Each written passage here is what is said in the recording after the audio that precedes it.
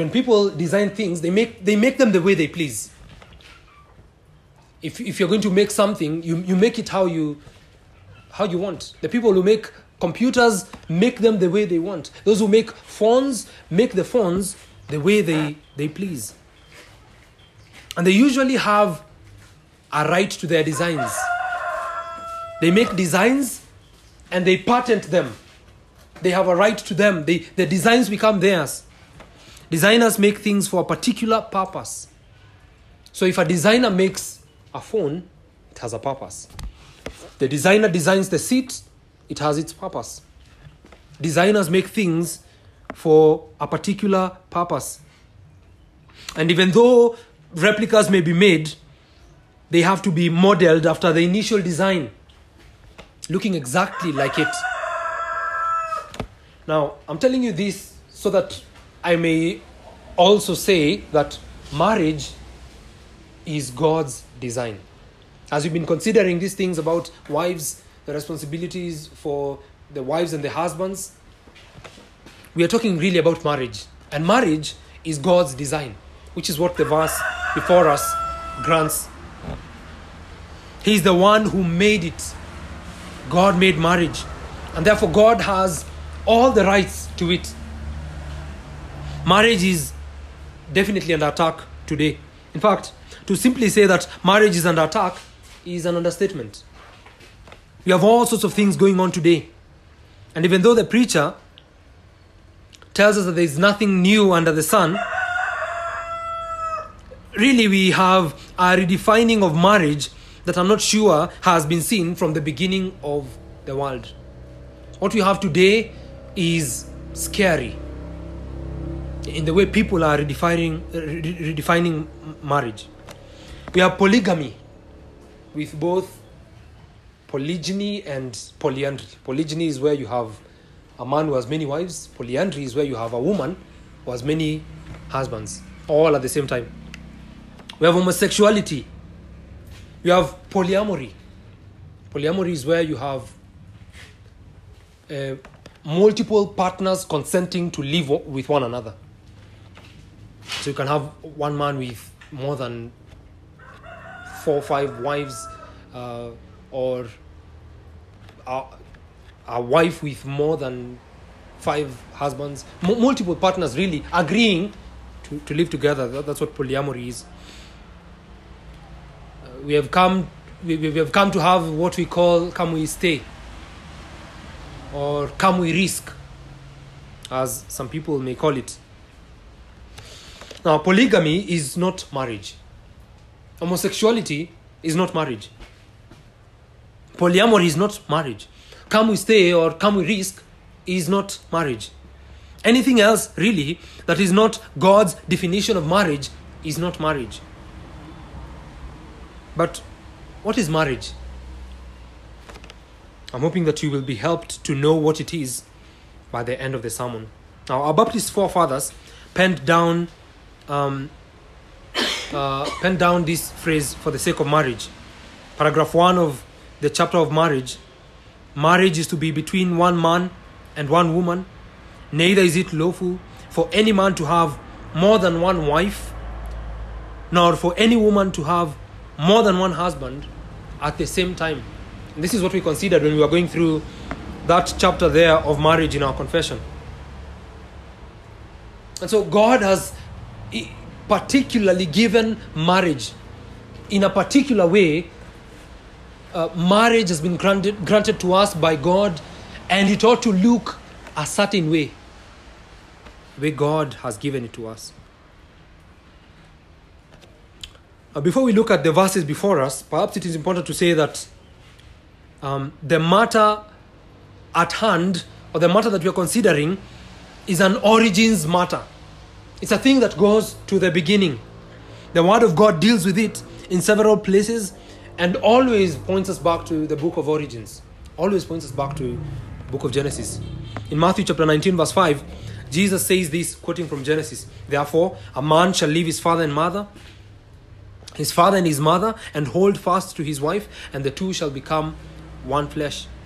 Again, in Mark chapter 10 verse 7 to 8, Jesus says the same thing. "Therefore, a man shall leave his father and mother and hold fast to his wife, and the two shall become one flesh. Again, quoting from Genesis 2:24, which says, therefore a man shall leave his father and his mother and hold fast to his wife, and they shall become one flesh.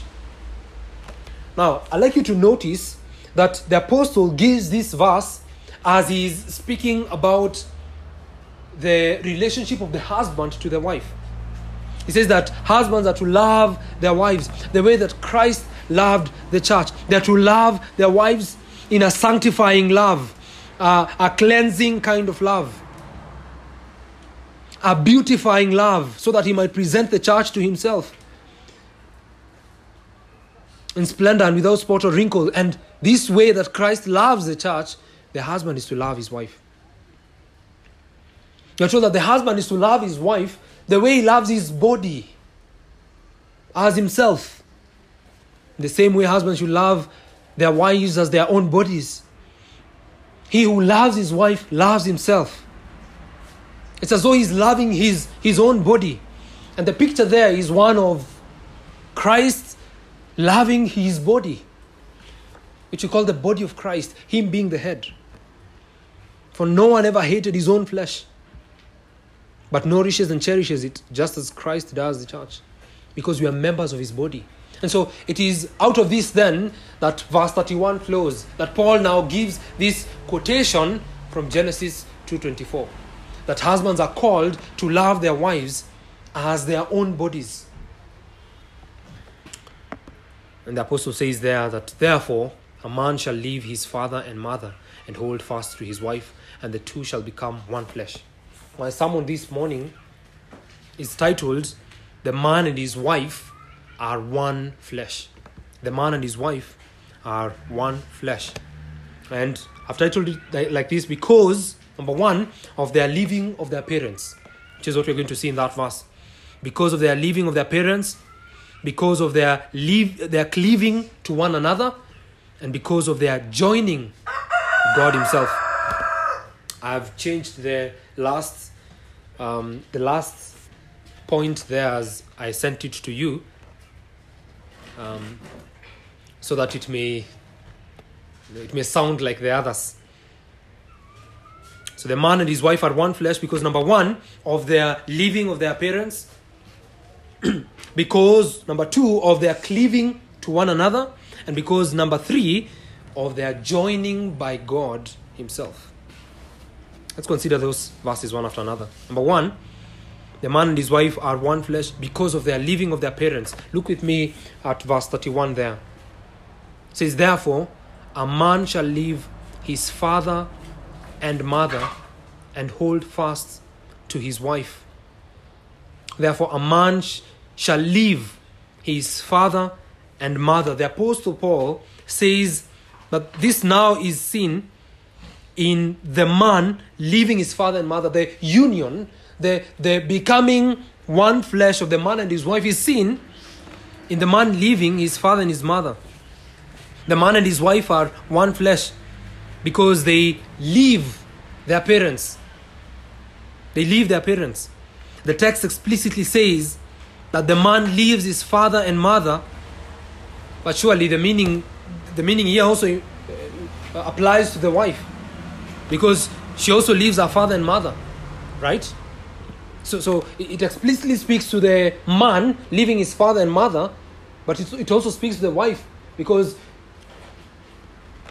it automatically follows that the wife will also leave her father and her mother. Now, the word leave there means to go away from. And in this case, it is intentionally going away from one's parents for the purposes of holding fast to a wife. And let me quickly say here that this is not the leaving of I have left and I'm going to marry. It's not the kind of leaving that we have today. I have left, gone to school, and I have found a wife there. It's not that kind of leaving. This is a proper realization of the man that he was born into a family unit, and now the time has come for him to start his own family unit. That's what the leaving there implies. When he's leaving his parents, he's realizing that he was born into this family unit, but now he has to go and form his own family unit, and therefore leaving his father and his mother. This is the living that respects the God-given order of father and mother,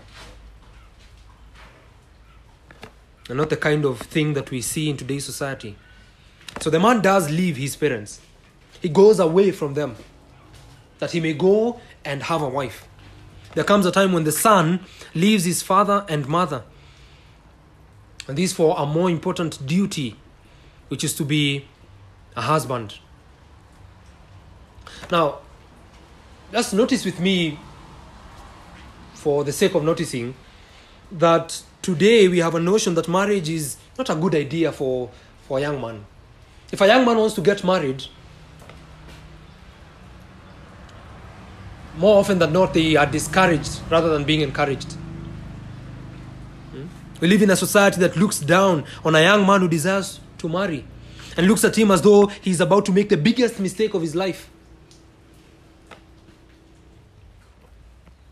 While the truth of the matter is, if this young man truly knows the meaning of marriage and is committing himself to it, then this would be the greatest responsibility that he would ever take on in his life.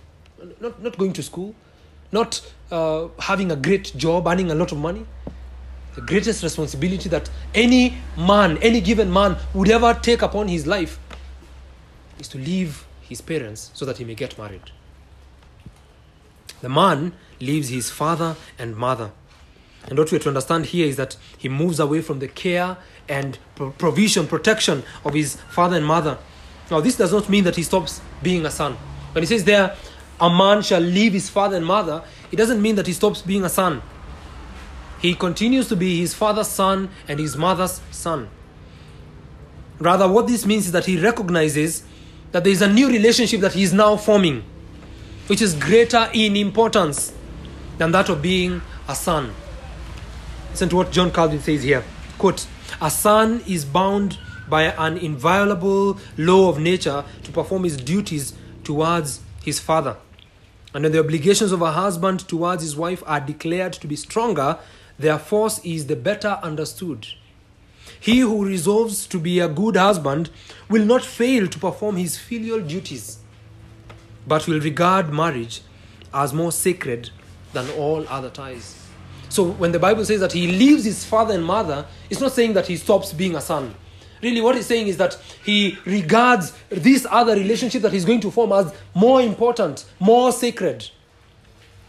His leaving his father and mother shows that he holds this new relationship as of utmost importance, the most important relationship in his life. He leaves his father and mother, and as we're going to see, he cleaves to his wife. Notice here that the Bible explicitly speaks in a way that shows that marriage is monogamous. This man has his father and mother. One man, one woman. Right? There are no men mothers. And men cannot be women. And women cannot be men. And, we are quickly being overtaken by this wave of Western brainwashing. That a man can have children if this man has transitioned to be a woman. And you hear the absurdity of that statement. The Bible explicitly speaks in a way that shows marriage is monogamous. There's a father here, one man. There's a mother here, one woman. Not his mothers or his fathers, as the LGBTQ movement would want to brainwash us. Or what the polygamous marriages would grant us. No. It's not a man shall leave his father and two mothers, or mother and two fathers, or two fathers or two mothers. No. It's his father and his mother. The Bible is clear. The assumption here is that this father and mother are married. They are married. And this is the perfect representation of the family unit. Now, I use the word perfect because you have single mothers and single fathers. And you have others who are orphans being cared by guardians. But this right here is the perfect representation of the family unit. one man, one woman. One father, one mother, and this man who is leaving his father and mother is going to be joined to his wife to form a one man, one woman union.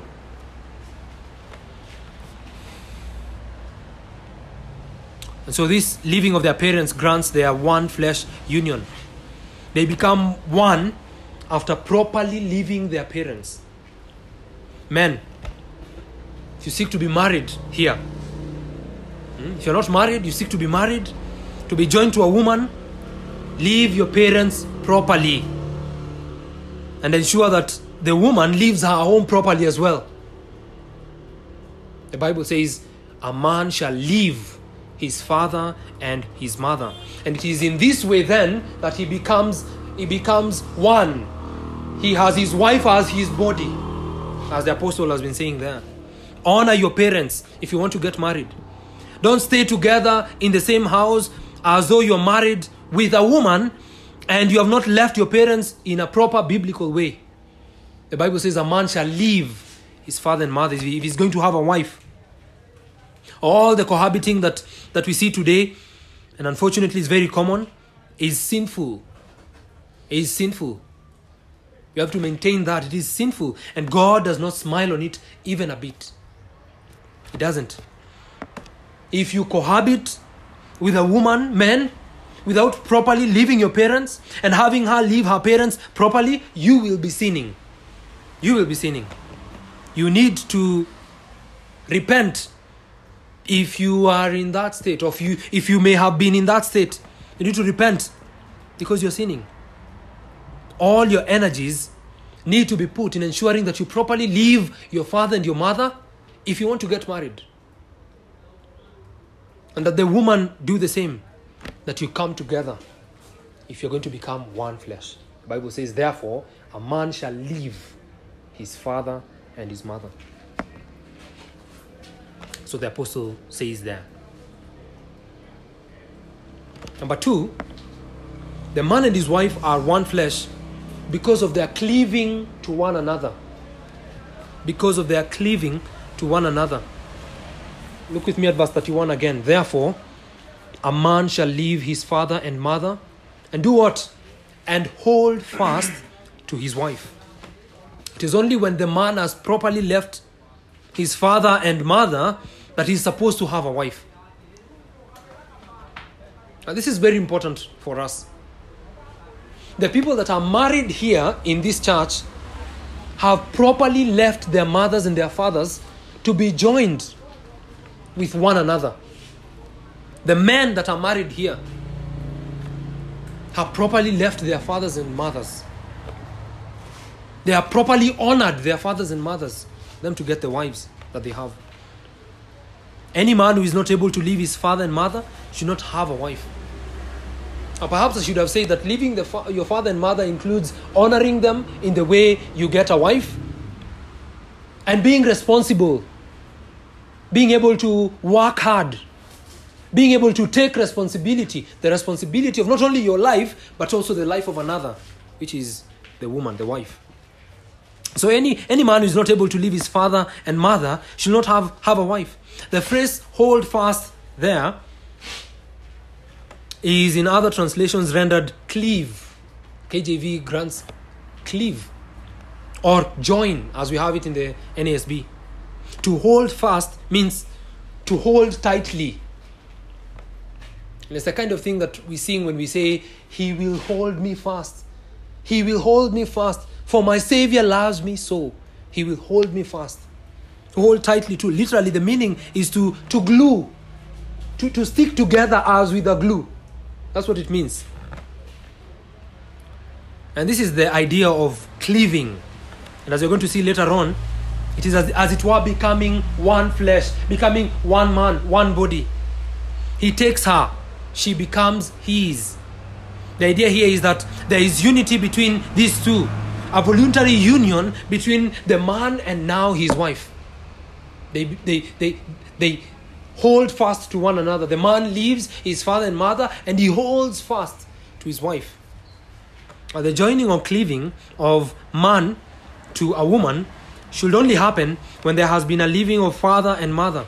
when a man comes to cleave, to hold fast to a woman, he is at the same time committing to leave his father and mother. In fact, he only should cleave after he has left his father and mother. That's what the apostle says. Therefore, a man shall leave. It's in that order. He leaves and then he cleaves. He holds fast to his wife. Notice there that he is holding fast, cleaving to his wife. Again, not wives. The Bible says, a man shall leave his father and mother and hold fast to his wife. It is one wife, not many wives. Again, the language that the Bible uses clearly tells us what marriage is. There is no ambiguity in the words or phrases as some would have us believe. The Bible is absolutely clear on what this is. If you keenly look at those words, you will easily see what marriage is. The man is cleaving to his wife. This one woman becomes his. And the idea here is that the authority responsibility shifts. So you see when he says, therefore a man shall leave his father and mother and hold fast to his wife. The idea there is that there is a shifting in the authority responsibilities. The wife stops being a father's daughter and she becomes a husband's wife. Now this is to say that even though she is still a daughter, she is first a wife, then a daughter. She becomes his. The man leaves his father and mother and holds fast to his wife. And this is because the man has left his father and mother and is now to hold fast to his wife. And she becomes his. It is upon this basis that the apostle says, look at verse 25. Down to verse 30. Husbands, love your wives, as Christ loved the church and gave himself up for her, that he might sanctify her, having cleansed her by the washing of the water with the word, so that he might present the church to himself in splendor, without spot or wrinkle or any such thing, that she might be holy and without blemish. In the same way, husbands should love their wives as their own bodies. He who loves his wife loves himself. For no one ever hated his own flesh, but nourishes and cherishes it, just as Christ does the church, because we are members of his body. The wife becomes the body of the husband, as it were. It is that now she is like his body by virtue of his clinging to her, his cleaving to her, and her to him. The cleaving here also has a reference to intimacy. And as you're going to see in the next point, God blesses their union by joining them and allowing them to have sex, allowing them to be intimate. So there should be no cleaving in the intimate sense if there has not been living. If living has not taken place, there should be no cleaving. No living, no cleaving. No proper marriage, no sex.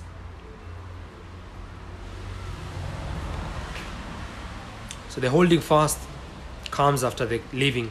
The man and his wife are one flesh because of their cleaving to one another. They are one flesh because the man leaves his father and his mother. By implication, the woman does the same. They are one flesh because they cleave to one another. The man cleaves to his wife. By implication, the wife does the same, the woman. Number 3, and lastly, the man and his wife are one flesh because of their joining by God himself. Because God joins them. God is the one who brings them together. Look with me at that verse one last time. Therefore, a man shall leave his father and mother and hold fast to his wife, and the two shall become one flesh. Now, it must be noted here, before anything else, that it is God who has brought these two people together. and the apostle says there, and the two shall become one flesh, he's essentially acknowledging the one flesh union of a man and a woman, which only God makes possible. It's only God who makes it possible. They have been joined by God himself. Their one flesh union is made possible by God himself. Now, we teach you to be good Bible students. And because of this then, you may be asking yourself, I hope you are asking yourself, why is the preacher saying this while the text doesn't quite say this? The text doesn't quite say that it is God who brings them together. So why would I be saying that? Now, this is a good question indeed. Let me request you to turn to Matthew chapter 19. Try to refrain myself from asking you to look at another passage, but this one is necessary. Matthew 19, because it speaks to the same thing. Matthew chapter 19, verses...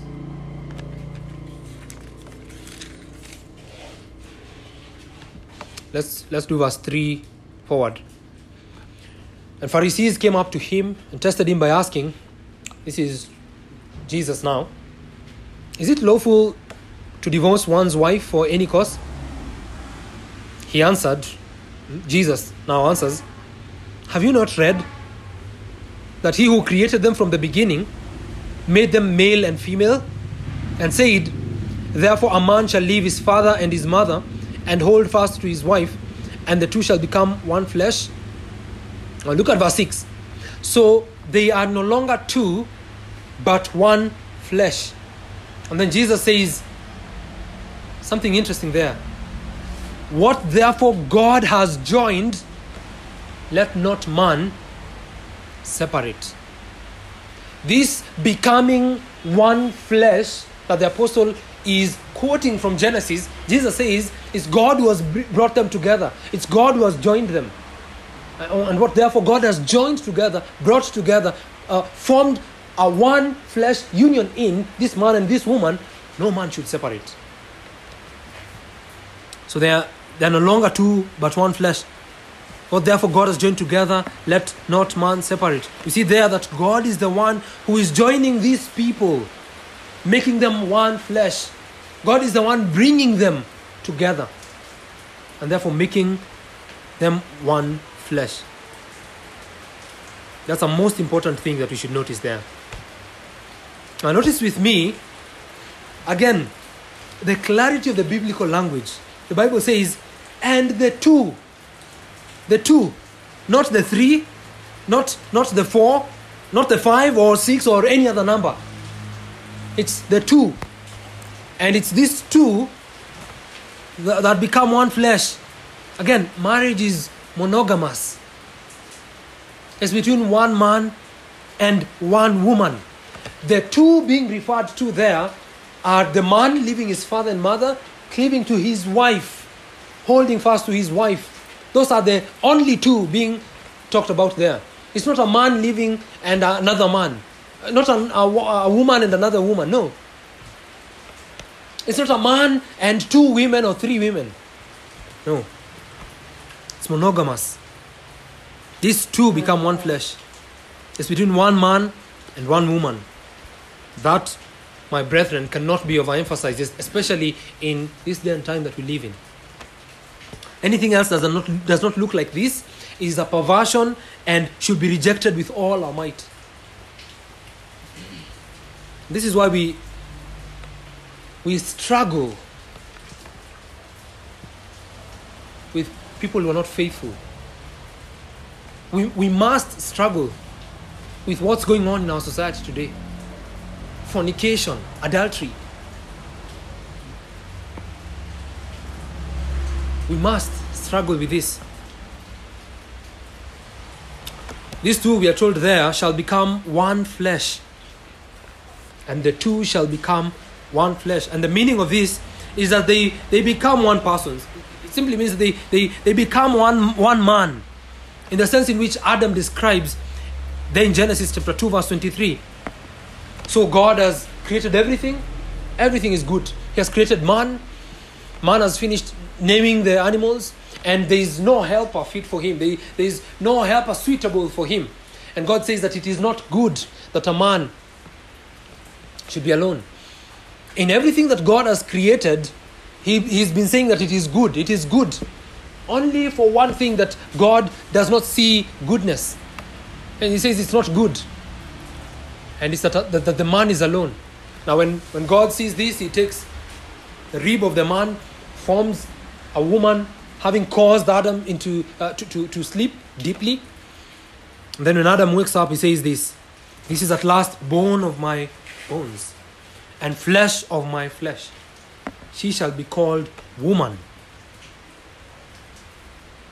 She shall be called Isha, because she was taken out of man, Ish. They become one body. They become one man. They become of one substance, if you will. And this is what the apostle has been arguing for in the preceding verses. Look at verse 28 of Ephesians 5. In the same way, husbands should love their wives as what? As what? As their own bodies. He who loves his wife loves what? Loves what? Loves himself. For no one ever hated his what? His own flesh, but nourishes and cherishes it. Just as Christ does the church, because we are members of his body.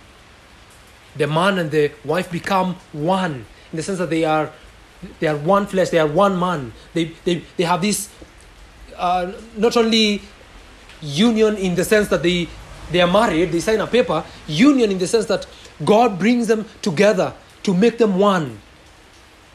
The concerns of the man become the concerns of the woman. The concerns of the woman become the concerns of the man. Go with me to 1 Corinthians chapter 7.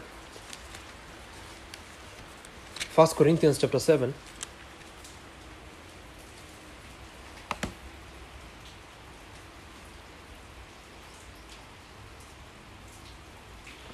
Paul says there in verse 2, because of the temptation to sexual immorality, each man should have his own wife, each woman her own husband. The husband should give to his wife her conjugal rights, and likewise the wife to her husband. For the wife does not have authority over her own body, but the husband does. Likewise, the husband does not have authority over his own body, but the wife does. Have you asked yourself why? Why? Because they are one flesh. They are united together like that. And then he says, do not deprive one another, except perhaps by agreement for a limited time, that you may devote yourselves to prayer. I also wanted to point out the text there that says that the concerns of the husband is for his wife.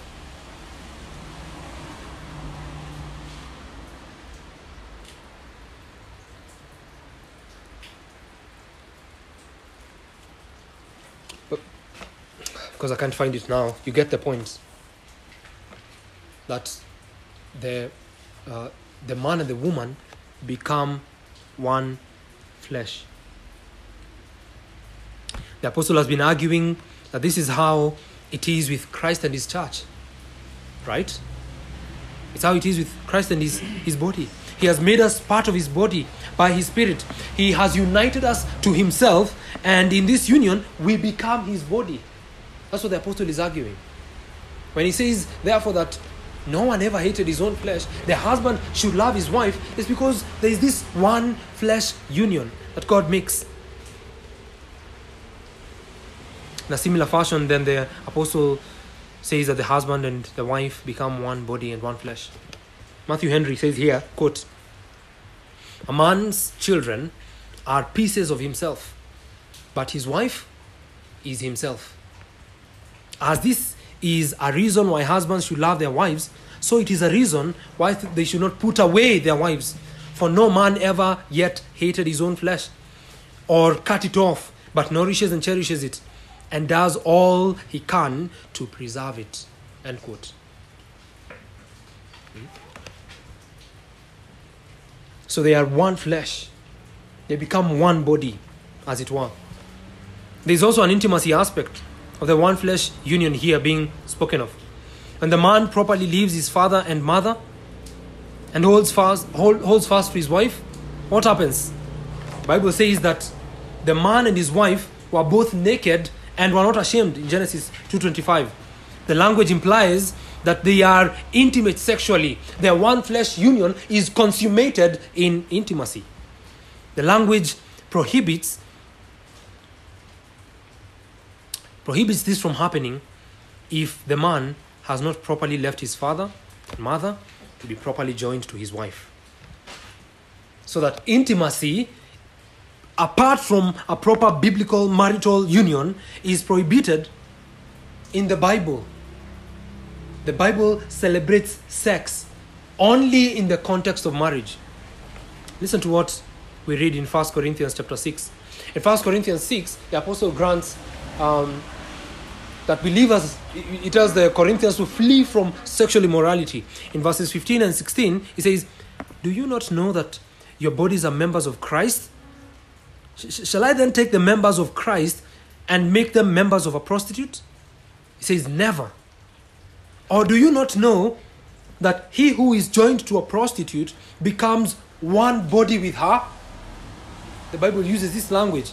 And then the apostle says, "For as it is written, the two will become one flesh." And so you see the one flesh union there is also brought about by their intimacy. So that sex outside proper biblical marriage is a perversion of the gift given to those only who are one flesh. Them becoming one flesh also speaks to their sexual intimacy. So this text here tells us that God joins these people together. This man leaves his father and his mother, is joined to his wife. They are brought together by God. He joins them together that they may become one flesh. It is on the basis of this that the husband is told, love your wife. Give yourself for your wife, the way Christ has done for his church. It is this statement here that God makes in Genesis 2:24 that dismisses all other ideas that try to redefine marriage. Everything else that tries to make marriage what it is not, this statement right here dismisses it. Because it defines for us what marriage is. If the union of the man and his wife makes them one flesh, and this is based on the fact that the woman was formed from man, how can two men or two women become one flesh? How can multiple partners become one flesh? Do you see the point? The implication here is that the woman was specifically made for the man. And it is this context that marriage is what it is. It is in this context only that marriage is what God defines it to be. The context of the one man and one woman who live and cleave to one another so that they may become one flesh. Now, I was once having a conversation with some of my cousins. The debate was about whether one can have, multiple partners, or one can marry multiple wives. And those family gatherings, you go and you meet with your family members and you talk about all sorts of things. And we just so happened to talk about this. And it was shocking to me to hear some of them say that they would be willing to be a second wife. And however much, I sought to bring the word of God to them, they wouldn't take it. They wouldn't see the word of God for what it is. This I attribute to the perversion that the society has granted. Sin has permeated, perverted the good gift that God has given. Now, we will quickly say, no. One man, one woman. But then, sometimes we are complacent. Sometimes we are even okay. People who claim to be Christians are not only complacent, but they are okay with the fact that men can have side chicks or mpango wa kando. Now, you and I should refuse anything else that is not marriage. We should be concerned when people are living as though they are married while they are not. They are not honoring God's command here of the living, the cleaving, and the one flesh union that God grants. We should be quick to rebuke and even dismiss anyone who flaunts the idea that marriage can be anything else other than what God defines it to be. Now, remember I asked the question, what is marriage? This is the definition that I gave myself. Marriage is the proper living of the parents by a man and a woman for the purposes of cleaving to one another, which upon God's blessing are joined by Him into a one flesh union. Again, marriage is the proper living of the parents by a man and a woman for the purposes of cleaving to one another, which upon God's blessing are joined by Him into a one flesh union. Marriage can't be anything else. It's one man, one woman being joined by God. Now, in conclusion, please notice that both in the verses that come before and those that come after this one, this verse 31, marriage is shown to be something more than just the union of these two individuals. First, it is an institution. It's instituted at creation. And that's then a creation ordinance. But then also, it is a picture of something greater than the two individuals who are getting married. The two individuals who come together to form marriage. It's a picture of the relationship that Christ has with His church. Now, this doesn't take away from the fact that, two real individuals are involved in this whole matter of marriage. But then, it is something more than these two people. Now, why am I saying this? I'm saying this because, number one, of the instituting of it in creation, no one can redefine marriage. However much we want to pervert the things that God has made, it can never be redefined. God is the one who defines it because it is His design. He is the one that says the man is alone and decides to give him a wife. And then this is also important because of the gospel. It is more than that, just the two people, not only because of the institution, but also because of the gospel. The picture of Christ and His church. So that when two people come together to get married and they are not Christians, while they can't because this is an institution that God instituted at creation, their marriage becomes insufficient. It becomes a subordinate thing because it goes no farther than just the two of them. While Christian marriage goes farther than that. It's a portrayal of the gospel between Jesus Christ and His church. Now, the people who are married here, remember that always. Never forget that.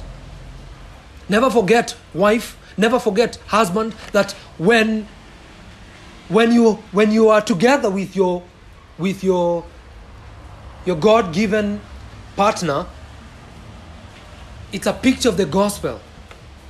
Whatever, come what may, whatever happens in your life, it is a picture of the gospel. Remember this, young men, when you're going to get married, this is a picture of the gospel, the marriage relationship between Christ and His church.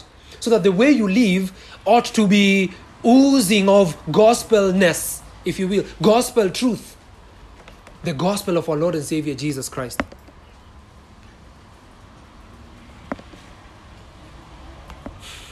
I'd like to make a few applications here before I finish.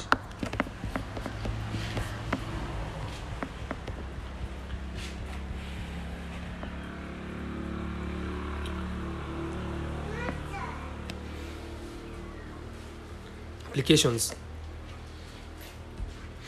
Number one, unmarried men, seek to properly leave your father and mother before you call any woman your wife.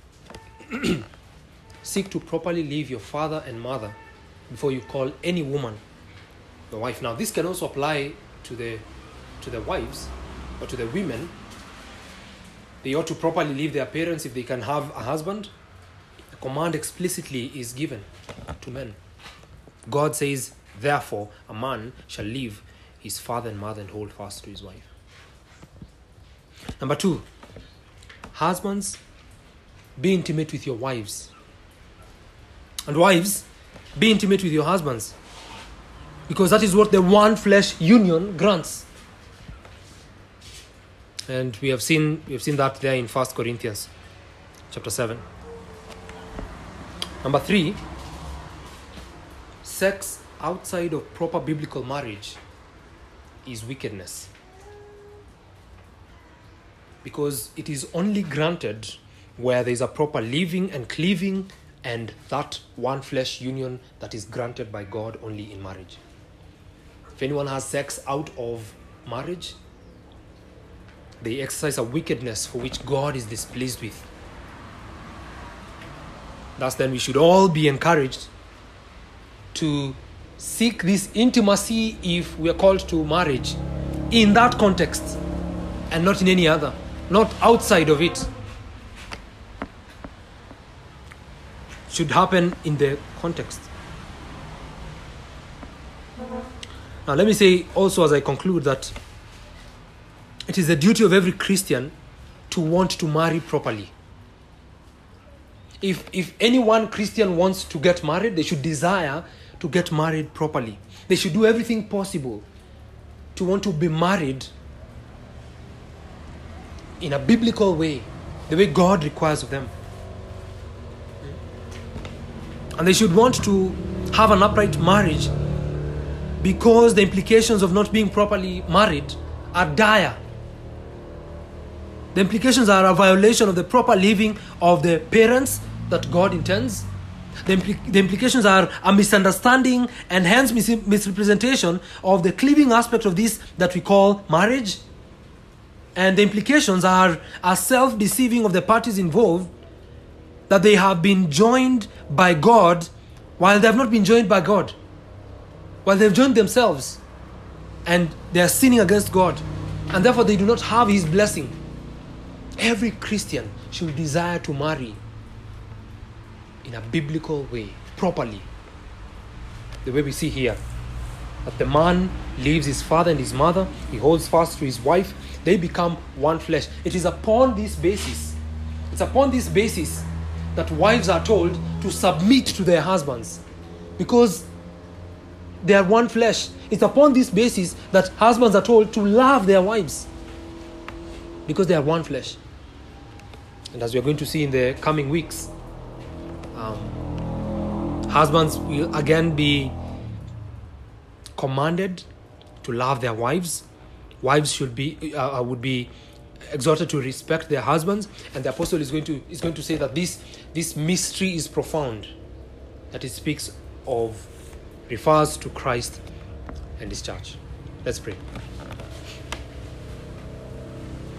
Our Heavenly Father, we thank You for Your word, which is clear. We thank You that the text before us has pertinent truths that cannot be overlooked. Oh, how we pray that You may help us to be watchful of the doctrines of the world, the teachings of the world which want to redefine what marriage is. Help us to love what You love and to hate what You hate. To be disgusted by that which disgusts You. Help us, Lord, to see this clear picture of what marriage is. This call that You give to the wives and to the husbands, and the foundation of it that we have there in Genesis, and to seek to walk in it, to seek to emulate it. Please, Lord, allow that our church will be filled with men and women who have left their parents, cleaving to one another, becoming one flesh unions, and representing being a representation of the relationship between Christ and His church. Please, Lord, fill us with your word. Fill us with your Spirit. Bless us with what we've heard. This we pray in Jesus' name. Amen.